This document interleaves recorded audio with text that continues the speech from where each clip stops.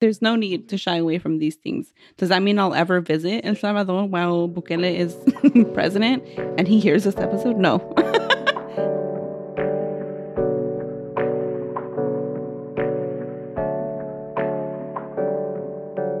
Hi, everyone. This is Carmen. And Christina. And this is Historias Unknown, a podcast where we talk about Latin American history, except today it's some history and some more current events. But last episode led into this sort of. Yeah. It's everything's interrelated, right? Like our history informs our present and, it's all connected. So yeah, usually we talk about horrible things like racism, corruption, all that stuff. But we also talk about good stuff, good things like resistance, jinx. Yeah, right. We didn't say that at the same time. At least it didn't sound like that to me. Okay, well, it did to me, so. I don't know. Power and community was what I was going to finish off with. Sorry. The other good stuff that our stories usually involve. Yes. Today is just straight up corruption. Okay, well, hey, we did start this to talk about corruption, so. Right.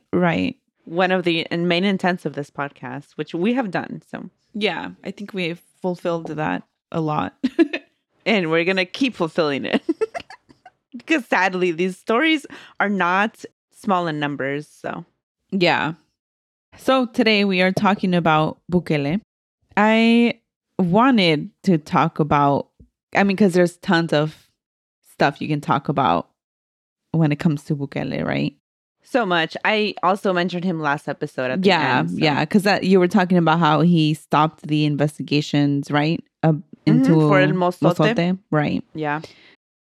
So yeah, there's plenty of things, a plethora of things. Yeah. Bitcoin City. Oh my God. Yep. So I wanted to talk about his quote fight on the gangs or whatever with his state of exception. Mm-hmm. But I found myself having to split this into 2 episodes, basically. Our first 2-parter? I don't know if it'll be, because with the state of exception, there's also, what did he call it? His territorial control plan or some shit like that. Territory control. Right. And that is very intertwined with the state of exception currently. That's still in place. So hopefully we won't need to split it up even more. But anyway, that's what I was intending to talk about. This all started because you wanted to talk about the state of exception. Yeah, and let me tell you how we've been saying that we want to do episodes on Bukele for a while. From the beginning. Yeah. But what inspired me to finally look into a lot of it, we've been looking into his stuff through people that report on him since his presidency or whatever. But what led me to do research for an episode was because some Mexican... Oh, that's right. Yeah, that did happen. Some Mexican guy was asking me like, oh, where are you from? Blah, blah, blah. And I was like, oh, well, my mom's from Mexico and my dad's from El Salvador. And he's like, oh, El Salvador. Oh, I love what Bukele's done with the country. And I'm like, what do you mean? And and he's all like, well, he's cleaned up the streets. And I'm like, first of all, if this doesn't show the way that Mexicans view El Salvador as like a dirty place. Yeah. They literally call us poop. Yeah. I'm not going to say the word. Yeah. So yeah, like he started off with that and I'm like, oh, well, I don't really, that's not my view on it. And I forgot what he told me. Basically, I'm like, I don't really support someone who violates human rights. And he's all like, oh, but los mareros, they don't deserve rights. Always. And what kind of, it was the right thing for them to destroy their gravestones because they don't even deserve that. And I'm just like, I'm not going to argue about this. I just don't support, someone who violates human rights. And exactly. And then the same person went on to say something about supporting Andrew Tate of all people. No. Okay. I'm not surprised. I wish that we were recording video. Fuck. Yeah, yeah. Story of our lives. Maybe I this year we'll know. get it together. Yeah. And I was like, and I laughed, and I was like, really? Oh no, I forgot. Like because there was like a lot of shit he kept bringing up, and we're like, what the fuck? Anyway, he's like, oh, let me guess. You don't like Andrew Tate, and I'm like, no, I don't like people who engage in human trafficking. Yeah. You're like, or I don't like people who engage in human rights violations. I don't support people who traffic humans. Like these are like basic ass things. And lo and behold, what happened just recently? And you know, his supporters, and this is a little off topic, sorry, but his supporters are like, well, he was released within seconds. Like, okay, and there's still a but case I heard they against him, extended like, his hold, like 30 days. they or probably something. did. I don't know. Something I like haven't that's even what I looked them last up. heard. But that's what his supporters are blowing up on social media. Yeah, And commenting. and I think it's related though, because I think that if we were to do a pie chart, or no, not a pie chart. I'm sorry, I'm not good at math or science. A Venn diagram. Oh, Venn diagram. Yes, I'm not good at things. Yeah, You're like, yes, diagram. pie chart. Yes. I just went with it. Of the people who support Bukele, Bitcoin, Andrew Tate, Logan Paul, I'm gonna throw him in there. Kanye West, throwing him in there.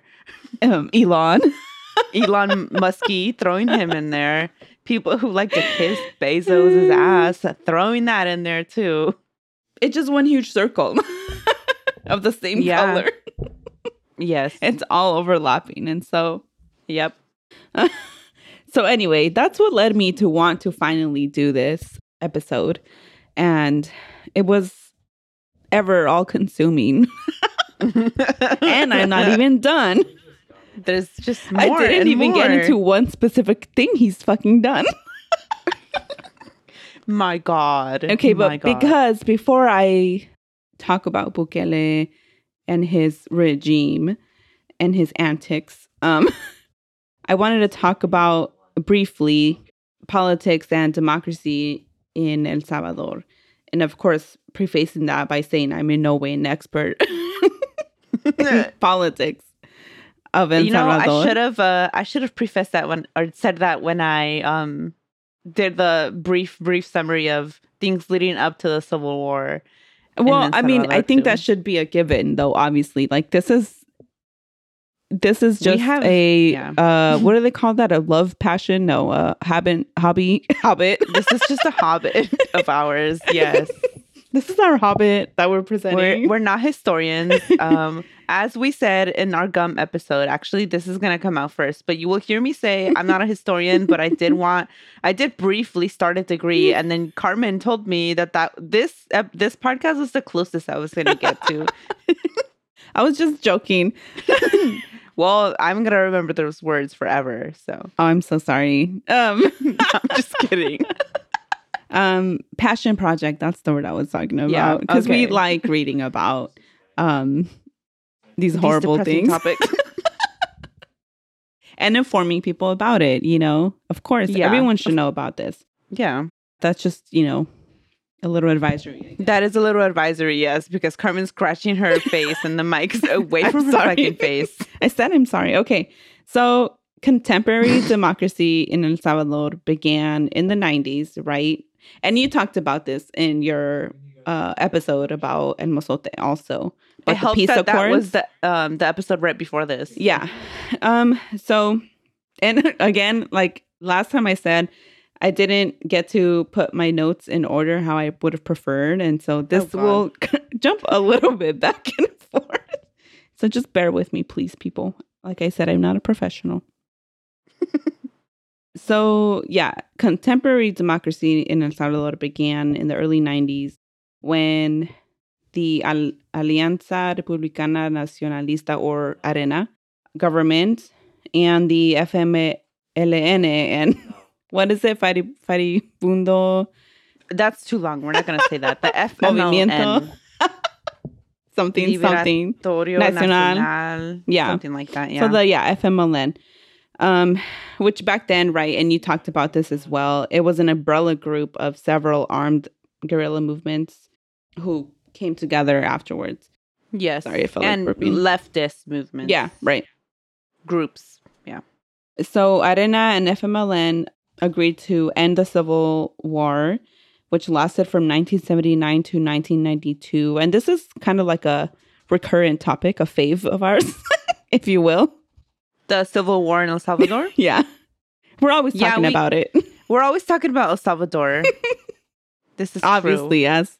Have Yep. salvies. Yeah. Actually, okay, so my dog is bothering me, but so is...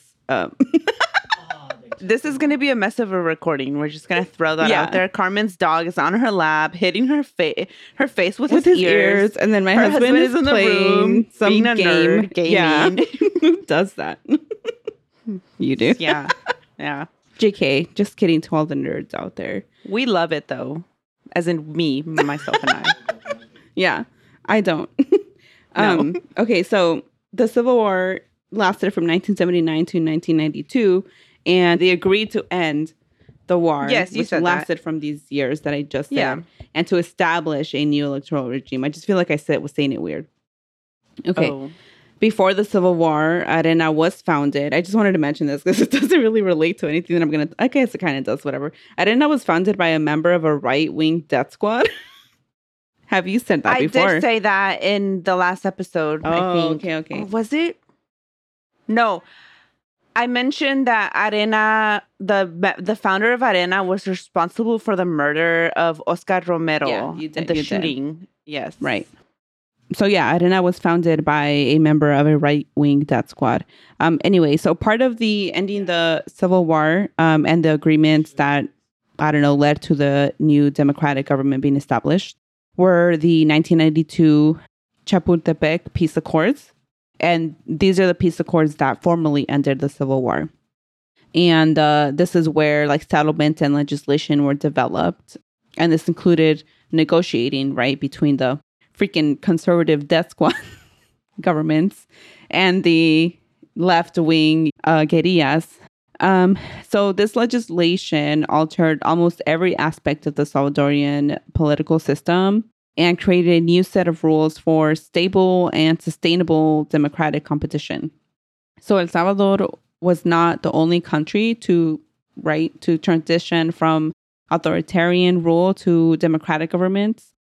And the pact that, both sides of the war made to establish a new government are similar to pacts that have been made in Brazil and Chile. Okay. Yeah. And so when these pacts were made, or, at that time, many thought that these pacts were key in successful transition from authoritarian rule. And others thought that in the long run, these pacts could become rigid barriers to change. So in the 90s and 2000s, El Salvador struggled with establishing a set of rules that could protect and reconcile the interests of both the FMLN and the Arena. Or Arena, I don't think I should say the Arena. What is it? Arena, just okay. Arena, yeah. So I mean, either one works. Yeah, that's if you're true. saying Democrats or the Democrats, Yeah, you could say that's either right. one. Yeah. So the pact dealt with this, they had to compromise, right? So the pact dealt with this by laying down the foundation for a strong two-party system dominated by Arena on the right and the FMLN on the left, with the peace accords creating a legal pathway for the guerrillas to form the FMLN, basically, and participate in electoral politics, while the guerrillas, of course, agreed to permanent ceasefire. So the established electoral code protected Arena and FMLN from electoral competition by establishing high barriers to entry for new parties and basing public campaign funding on past electoral performance. So basically, it's hard for new parties. A new party. Yeah. Mm-hmm. Because you need past funding. Yeah. Or past electoral. Yeah. I get it. So the regulations also promised wartime, and you talked about this, wartime leaders. The amnesty? Yeah. Yes. So the people that committed crimes, war crimes, would receive amnesty. And this was part of the peace accords. But this was deemed unconstitutional. And that's what led to the trial of Mosote, which I mentioned. And so, originally this allowed people to get away with rampant violent, right?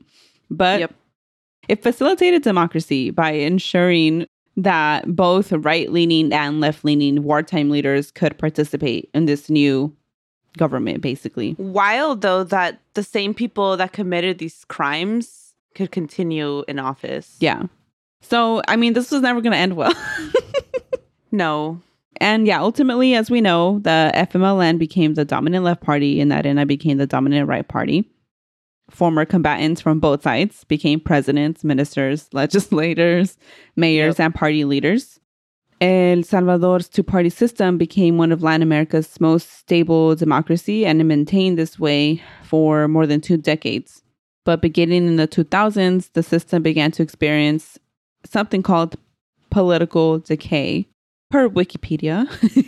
Okay. This is a political theory which describes how chaos and disorder can arise from social modernization, increasing more rapidly than political and institutional modernization. I mean, there's more to it than that, but basically, the government remained static and failed to respond to new issues and younger voters who cared more about the people cared more about widespread gang violence than wartime divides. But these, Civil War leaders, right, have held on to that since that time. And obviously, gang violence has been rampant in El Salvador and Central America for a long time now. And the government, basically failed to respond to that. And of course, how the way that gangs became prevalent in El Salvador and Central America, it's like a whole other huge topic. That would take so long to even too huge to get into now. Yeah. So, yeah. But basically, it's the United States' fault. Yes. Yeah. Yeah, it is. Everything is. So that's kind of, I don't know, the political environment. Landscape, milieu, if you will. Just throwing out the big words. I like it, though. New year, new me. I'm gonna learn all these big words to use. You're gonna put that. I'm gonna put my master's degree to work. Yeah. So that was the environment that essentially Bukele capitalized on, right? Yeah. And none of this is to minimize what the Salvadorians have been through because of gang violence, right? Yeah. It has been, I mean, there's a reason why there's been mass. And it's not only gang violence, it's a lot of things. But there's a reason why there's been mass exodus basically from El Salvador. Yeah. Since the Civil War and during, So on to Bukele now. Before getting into politics, Bukele dropped out of college and began managing a nightclub in downtown San Salvador. Oh my God. I didn't get a chance. I did read about his family and I mean, he comes from a rich family. Yeah, I believe his family was part of the FMLN, no? No, so they ran a PR firm and FMLN was one of their key clients.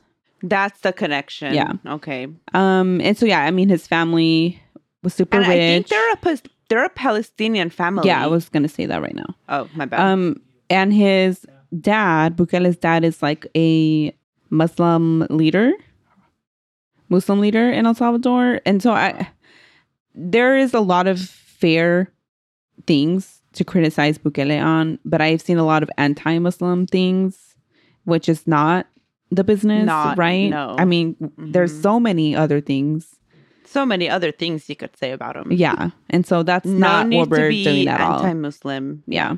So, yeah, he dropped out of college, began managing a nightclub in downtown San Salvador, and he first delved into the world of politics. We already kind of said this, but when he took over his family's PR business firm. I couldn't think of the word firm. I'm like, what is that? And yeah, the FMLN was a key client of theirs. So that's how he became involved with the FMLN. Before Bukele began his self-funded bid for mayor of Nuevo Cuscatlán, ARENA was involved in a series of corruption scandals, which allowed the FMLN to gain power and hold on to that power for a decade. And it was under this political environment in which Bukele began his political career as the FMLN mayor of Nuevo Cuscatlán from 2012 to 2015, and then of San Salvador from 2015 to 2018.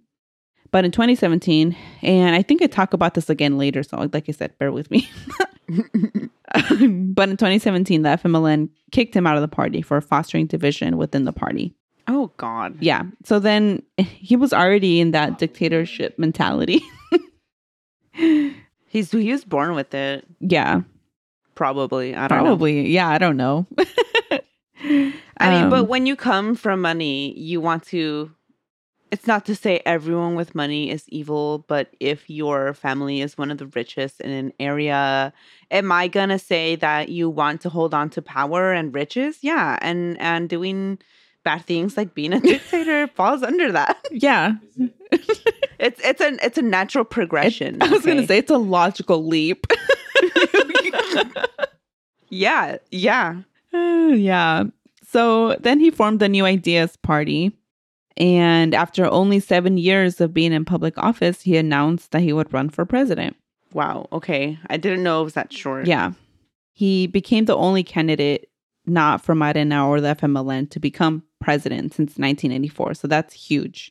And because of what I was talking about earlier about the way democracy was set up from the peace accords, this was a purposeful thing to encourage wartime elites to embrace electoral politics.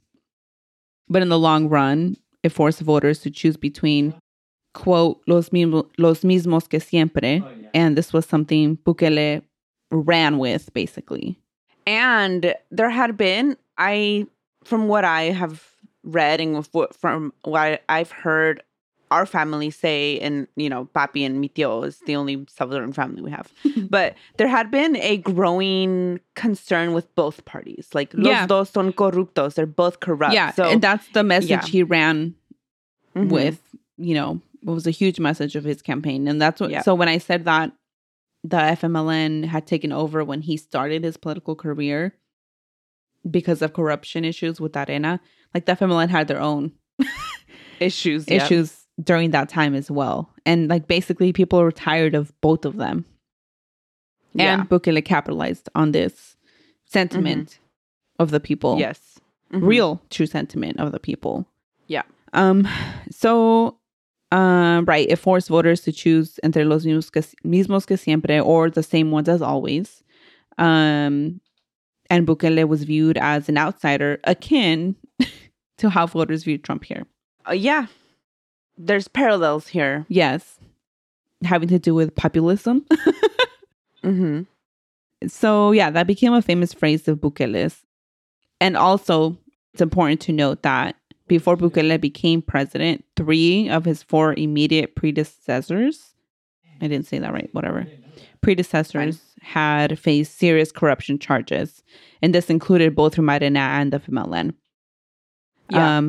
So 3 of his 4, the 4 previous presidents had been facing serious corruption charges.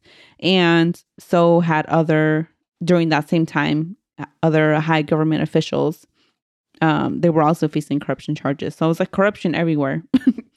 Yeah. And one of our things that our dad always says, like all the time, he was like, because, he grew up there, obviously. And so he would say like, oh, they would send money for lunches for the kids at schools, but all the government did is pocket that money. Yeah. Like, it's like been a thing for the long, since the war. Yeah. It's just been, I don't know. It like breaks my heart that like they just never had it. They've never had a chance because it's been like corrupt from, I don't even know. Yeah. Yeah. Forever. Speaking of corruption, Salvis were tired of this shit. And so they came to view the entire Salvadorian political system as corrupt beyond repair. Yeah. And the horrible thing is that like people, now because he was the fresh new face, and even though he's doing terrible things, they're like, well, he's not the other two. Yeah. So, yeah. Bukele capitalized on the people's perceptions of widespread corruption, and not even really perception, but like the real widespread corruption and democratic dysfunction with many catchphrases as part of his brand, including el dinero alcanza cuando nadie roba, or there's enough money when no one steals, which is kind of, what you were saying. Yeah, and yeah, that's why people can look past the horrible things. There's some people don't even see the things he's doing as horrible, first of all. But if they even view the things as horrible, they look past it because of this, because of all the corruption that was already happening. Yeah.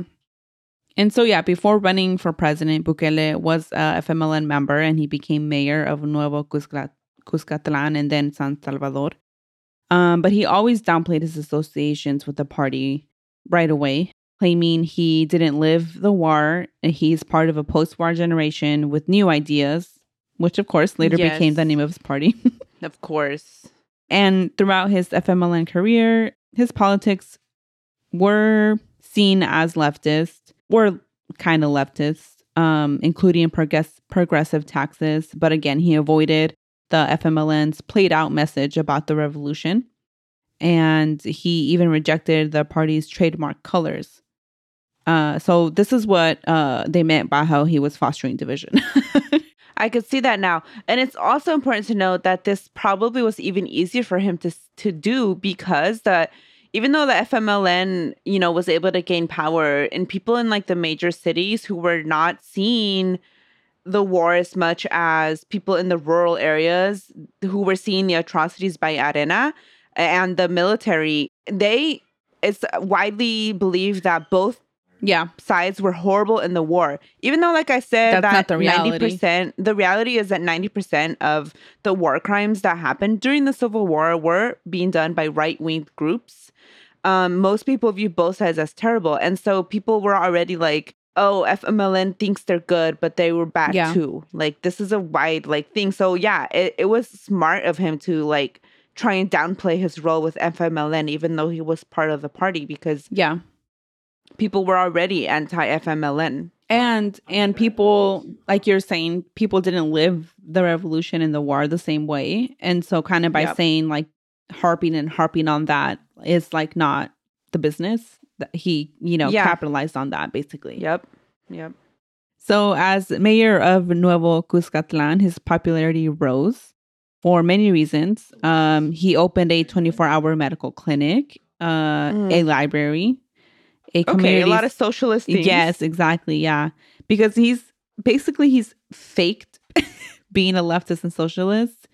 Yeah. But even though he's done these things, he's always been LGBTQ, anti-abortion. Mm-hmm. And there was always, and I'll talk about it more as I get into it. But there's always been signs of his authoritarianism. Okay.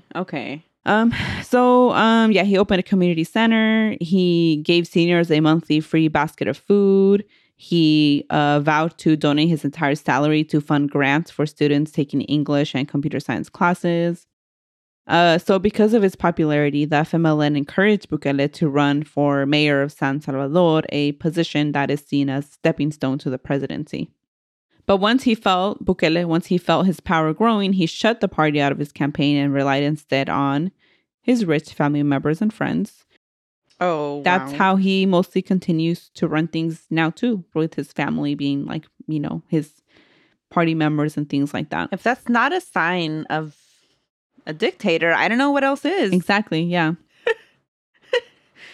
So like I said, even before becoming president, his politics have always had issues. For example, when journalists dug into his accomplishments of what he did as mayor of San Salvador, they found that his office had disregarded permits and zoning ordinances, paid inflated prices to contractors, and kept disinformation from city council. Wow. So, I mean, that, when you look at it, it's not that serious, but it's testing the waters of what you can get away with. Mm-hmm. So soon Bukele came to view any investigation into his leadership as a personal attack. And yep, another one. We should put a little bell Ding. Every time we hit a sign of a dictatorship. Yeah. And I'm going to talk a little bit more about signs of authoritarianism a little bit later too. And the things he's done that fall into those categories. Yeah. He started building alternative media. Ding. Ding. Like his own TV programs. Oh, God. Twitter trolls, YouTubers, and Facebookers to push pro-Bukele propaganda. And he, portrayed himself as a contrarian truth teller. Ding. Okay, we should stop because there's going to be a lot of dings. Yeah, I see. It's going to be full of it. Yeah. Ding, ding, ding. And so all of these things gained him popularity and led to the FMLN kicking him out of the party. And I already talked about that a little bit earlier. Oh, he was still on the FMLN. Yeah, he was during this time. Yeah. But yeah, like I said, they accused him of fostering division. And there's an actual like event that led to them expelling him from the party, which I, just didn't have time to like write about. But it involved him throwing an apple at what was she? And I don't remember because I didn't write it down, but she might have been an equivalent like of a DA or something, like a prosecutor. Oh, dear God. Not even a DA, like she would investigate like corruption within the government. Wow. And he threw an apple at her. And this lady ended up having to seek asylum somewhere else because of... I'm not surprised. Right? So yeah, he was kicked out. But him being kicked out of the FMLN only made him more popular with the people because it only proved his anti-establishment message that Arena and FMLN are the same and that he was not like them, right? That resonated more with the people. So there's a lot more that can be said about Bukele's corruption before he became president, but we simply do not have the time for that. But I do, and I think it can be a separate episode, maybe as part of the state, or what do they call it? The control territorial plan, whatever the hell it's called. When he was mayor, I want to say it was San Salvador, but I don't remember if it was San Salvador or Nuevo Cuscatlán. But during that time, he negotiated with Mareros. Yes. Right? Yes, he did. Yeah. He still did it as president. Yeah. But I mean, it started this is before a that. very common thing. Yeah, it is. The government. Yeah. But he campaigned, right, on not being like the other parties. And that he even called his party New Ideas. But he's done the same shit that they've done. Yep. Negotiate with Mareros, and more than that. Yep. So yeah, and yeah. And this was before becoming president. So that's why I'm saying like there was telltale signs of his authoritarianism and corruption even before he became president. And so I do want to highlight that there was a pattern of authoritarianism on Bukele's end and a sign of what was to come. So I did find a table through my research, and you linked the sources and stuff, right? Yes. Yeah. So it'll be in there. The show notes. Yeah, it'll be in there. But I found a table basically talking about the indicators of his authoritarian behavior and the, behaviors that indicate authoritarianism, basically. And so it's like a table that talks about, classic authoritarian things and what he's done that falls under those things. That matches it. Yeah. Okay. So these things include rejecting or having a weak commitment to democratic rules, having a denial of the legitimacy of political opponents, tolerating or encouraging violence, and a readiness to curtail civil liberties of opponents, including the media. So do those make sense? Like what? Yeah, I think so. And they'll make sense when we talk about what his actual actions have been, right? So in 2016, Bukele gathered supporters outside of the Attorney General's office and threatened that the people would drag the chief prosecutor out of his office, inciting violence. Okay, yeah. Wow. Yeah. In 2018, Bukele claimed that the electoral authorities were preparing to rig the 2019 election. Sounds familiar, doesn't it? Wow, yes. And I mean, we did say there was going to be parallels here. He also encouraged a mob of supporters to enter the offices of the electoral authorities en masse and refused to participate in the candidate debates for the 2019 election.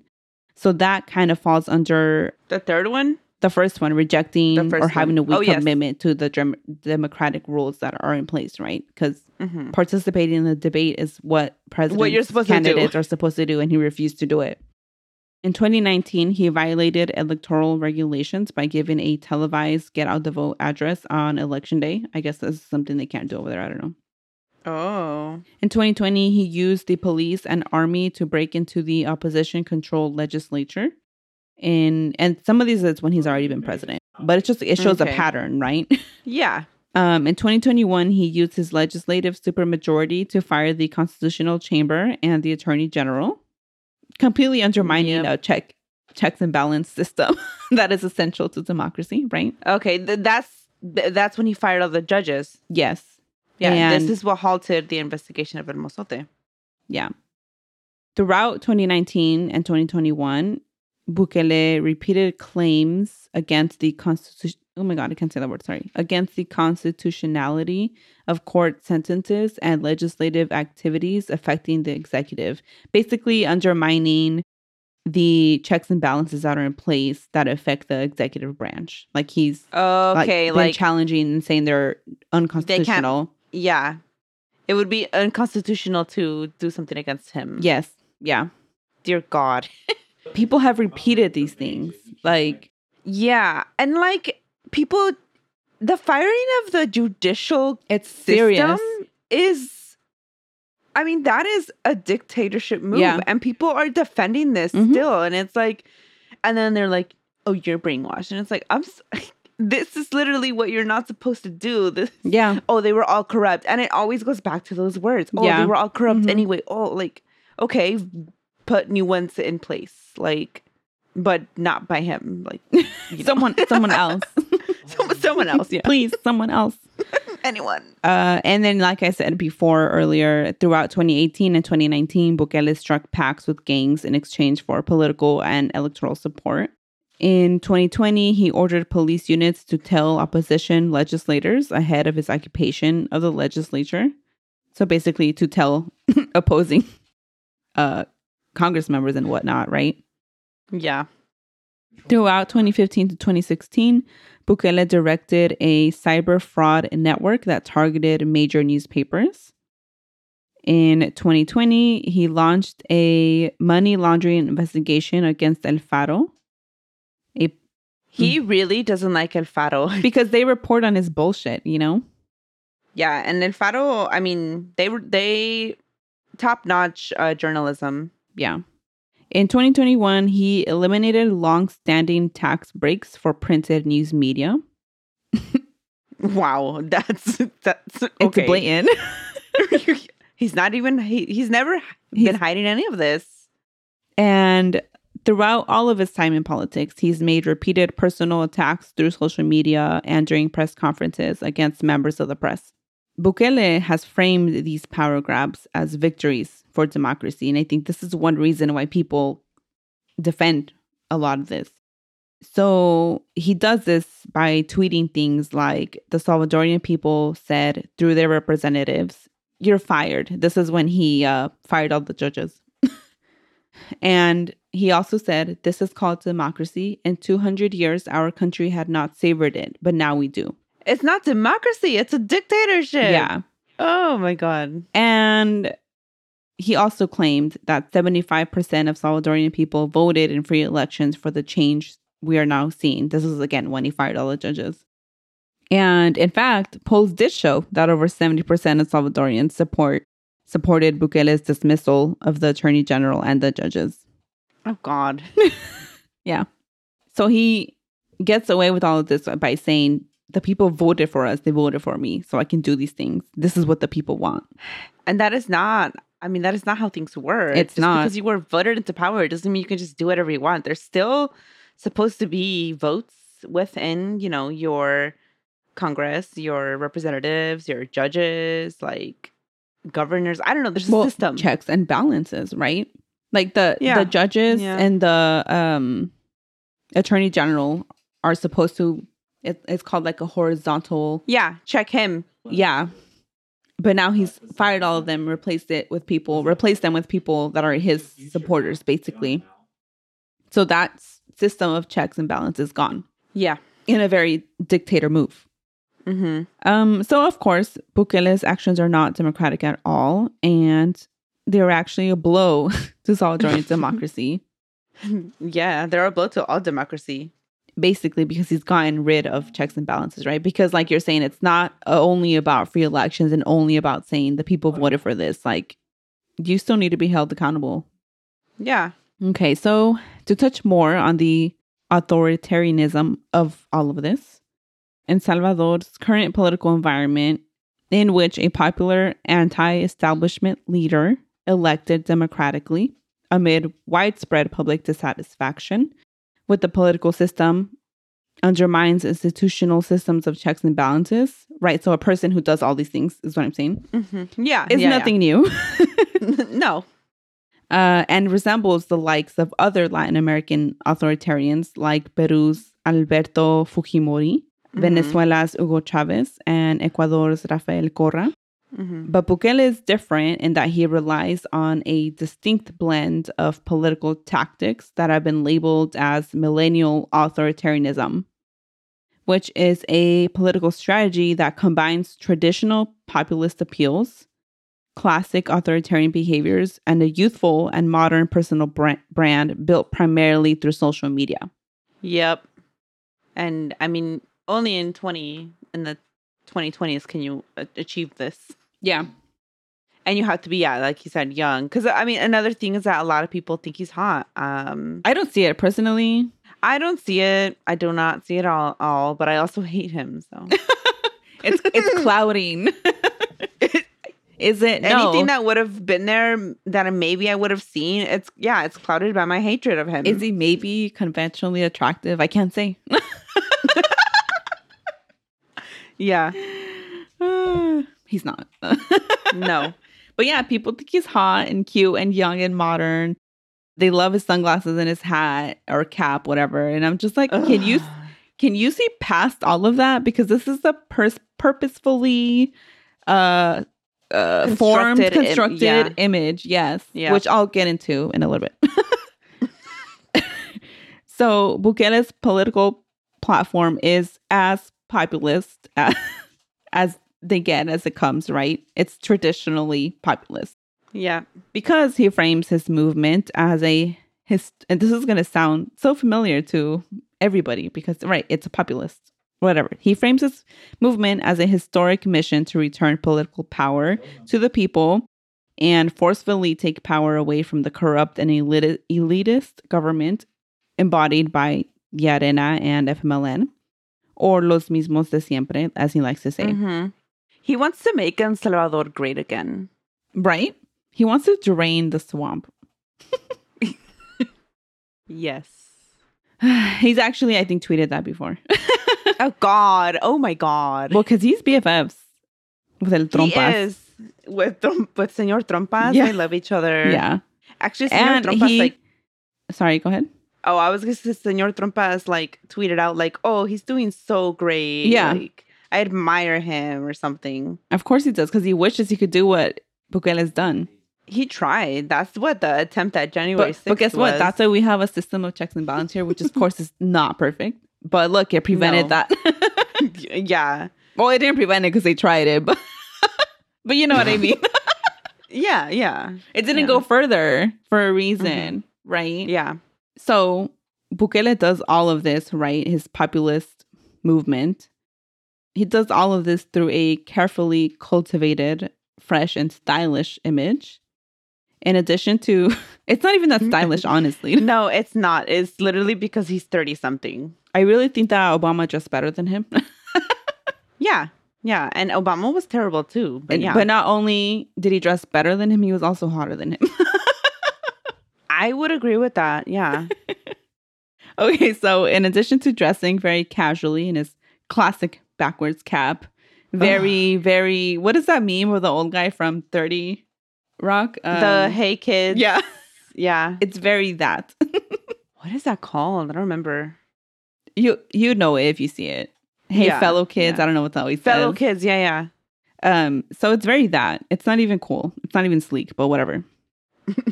So in addition to, his backwards cap, he's very popular online because he shares memes.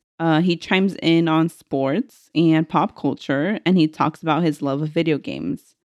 Bukele is very skilled in using Twitter and Facebook to communicate directly with voters, control his personal image and shape the political narrative around him.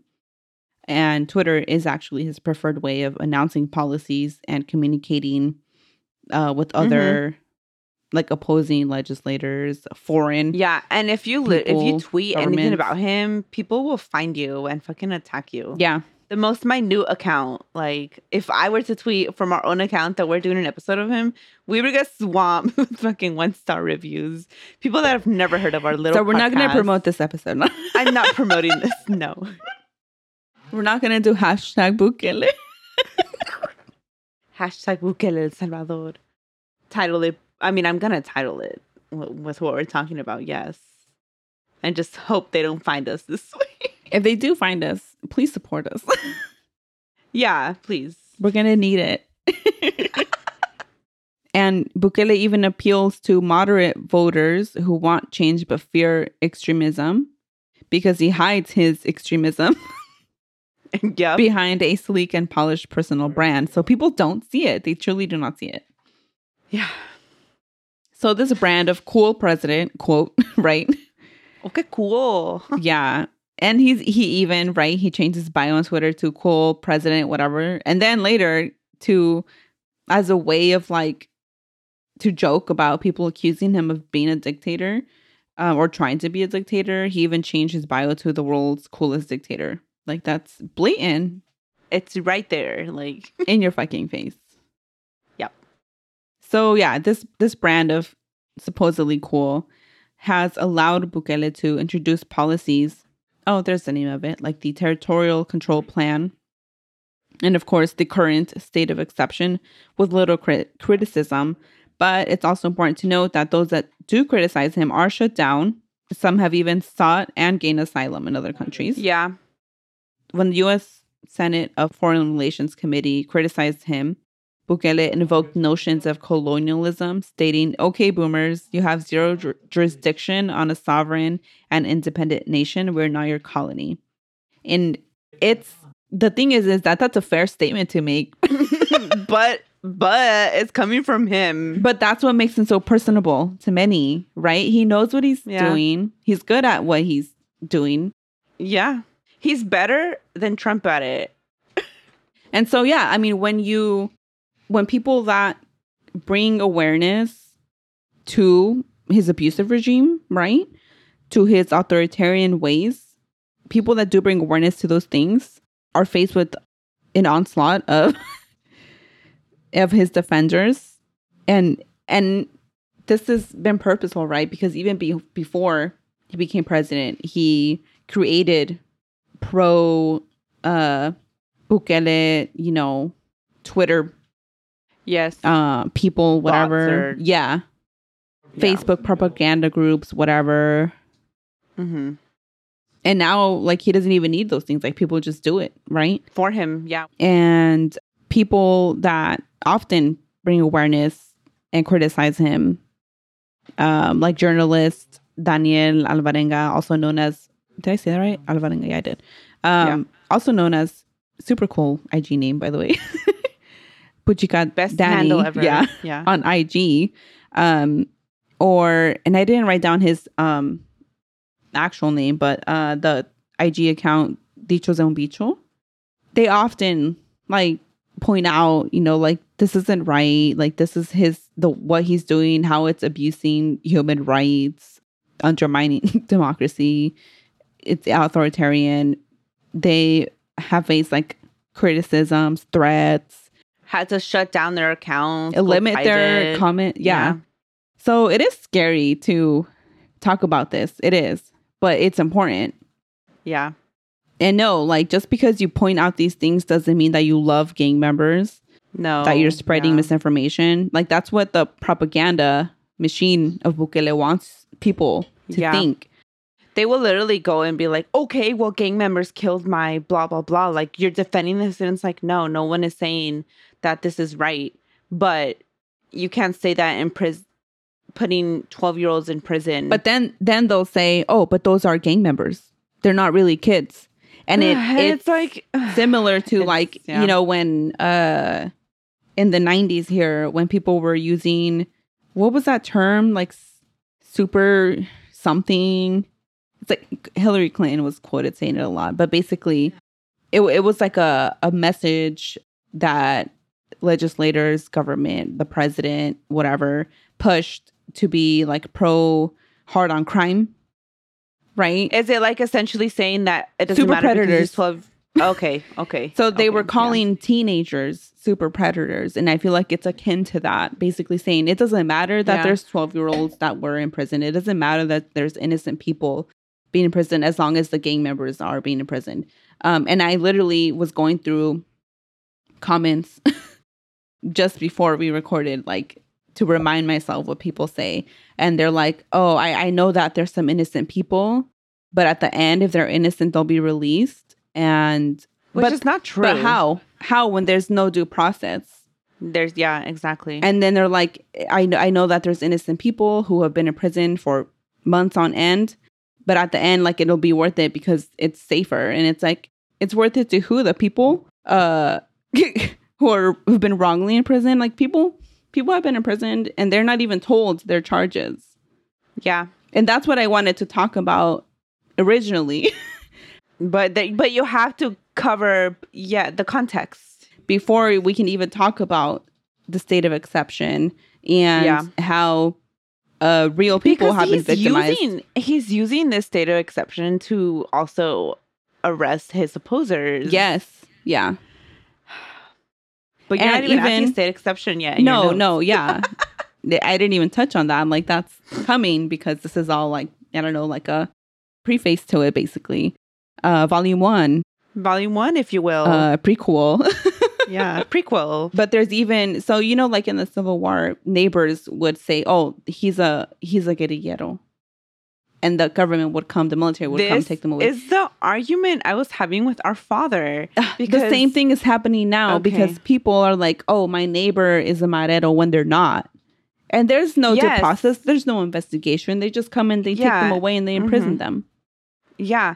And I was telling him, like, this is like, how is this not ringing bells that like this was happening during the Civil War? This was happening during when La Matanza happened in 1930 something. Like anyone who looked indigenous, including 12-year-olds, which is why I'm like, how are people not seeing the parallels between arresting a 12-year-old because they look like a gang member and then what they were doing back then, arresting all the indigenous people? Because at the end of the day, the people that get affected the most are the most marginalized. Well, even now, the people that are being affected the most by the state of exception is the most marginalized communities, the most impoverished communities. Yeah, and because at the end of the day, why do people join gangs? Exactly. But no, nobody wants to think about that. Everyone is so violence oriented, but that's not how you solve things. And I think that has been proven time and time again, not only by, I don't know, anecdotally, but research. Yeah, and the state of these prisons is horrendous. It's terrible. But people will defend it. Horrible. They'll be like, oh, these people don't deserve anything. They deserve this. You know what I mean? But it's like, okay, say what you will about the gang members. I, for one, don't think that anybody deserves that treatment, right? Yeah. And I don't think that's an outrageous thing to say. I mean, neither. But the people that are innocent are also subjected to this treatment. And there is tons and tons of innocent people that are in prison still now. And people will be like, okay, even if it's like 5% innocent people. Exactly. As long as it's 95% gang members, we don't give a shit. And but I'm like, how are you excusing this? Because today it's not you, it's your neighbor. But tomorrow will be you and it can be you. Yeah. Yeah. And it's like that old poem. Yes. Which, right, the poem but it's so like, true. It is. Yeah.